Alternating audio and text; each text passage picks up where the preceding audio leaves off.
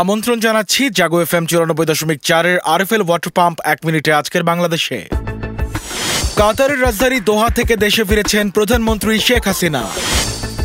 আন্তর্জাতিক নারী দিবস আজ। গুলিস্তান বিস্ফোরণে বার্ন ইউনিটে ভর্তি 10 জনের কেউই সংখ্যামুক্ত নন, জানিয়েছেন ডাক্তার সামন্তলাল।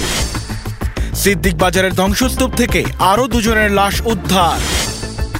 গুলিস্তানে বিস্ফোরণে বিএনপি জড়িত কিনা খতিয়ে দেখা হচ্ছে, বললেন ওবায়দুল কাদের।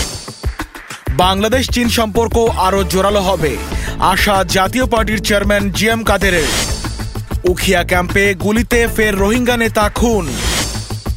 আজও দেশে আরও 8 জন করোনা শনাক্ত। 15 থেকে 19 মার্চ শক্তিশালী কালবৈশাখীর আশঙ্কা, জানিয়েছে আবহাওয়া অধিদপ্তর। ঢাকা এখন বিস্ফোরণের নগরীতে পরিণত, বলেছেন Mirza Fakhrul. RFL water pump 1 মিনিটে আজকের বাংলাদেশ এ পর্যন্তই। সবাইকে শুভেচ্ছা।